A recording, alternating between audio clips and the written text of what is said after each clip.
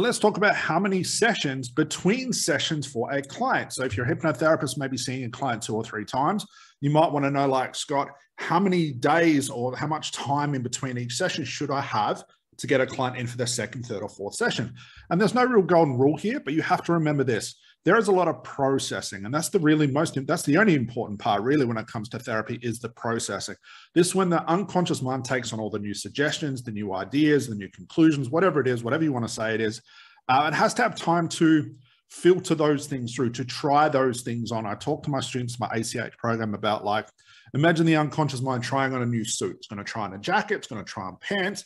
Maybe the pants don't match the jacket doesn't match the shoes. So the unconscious mind will go through almost like an emotional roller coaster of trying on all these new ideas to see what works best.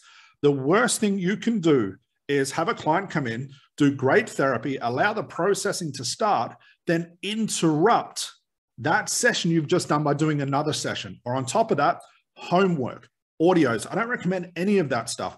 There is nothing more important than processing. An audio or an extra session at the wrong time will stop all these things. Like the unconscious mind says, well, you didn't leave me alone long enough. You didn't allow me to try on all the suits. Here we go again. Let's start from scratch. Let's start from day one all over again. Allow the processing to take place. Allow the processing to finish before you might even not need to, before you go into a second session or a third. So you might think, well, Scott, when is the processing finished? One thing you can look for is when your client returns back to normal.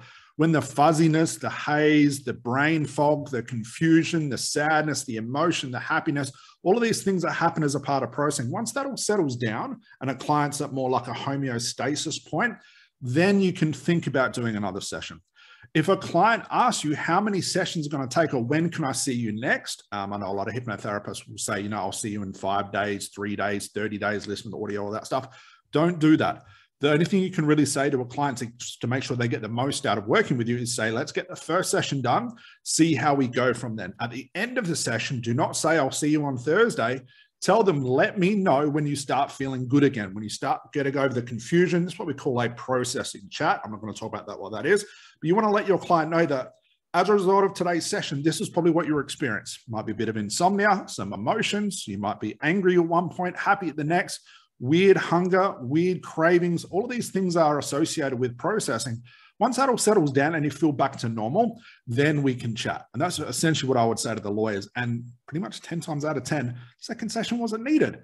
If I would have interrupted the processing, of course I need a second session, a third or fourth or fifth, because I'm not allowing the most important part of the processing to heal the client. It's like going to the gym every day, not allowing for recovery. What do you think is going to happen? Body's going to break down. It's not going to recover. You're not going to feel good. You're not going to get the results. Processing is the equivalent of rest and recovery for you gym goers out there. So allow your clients to go through that processing. Don't interrupt it.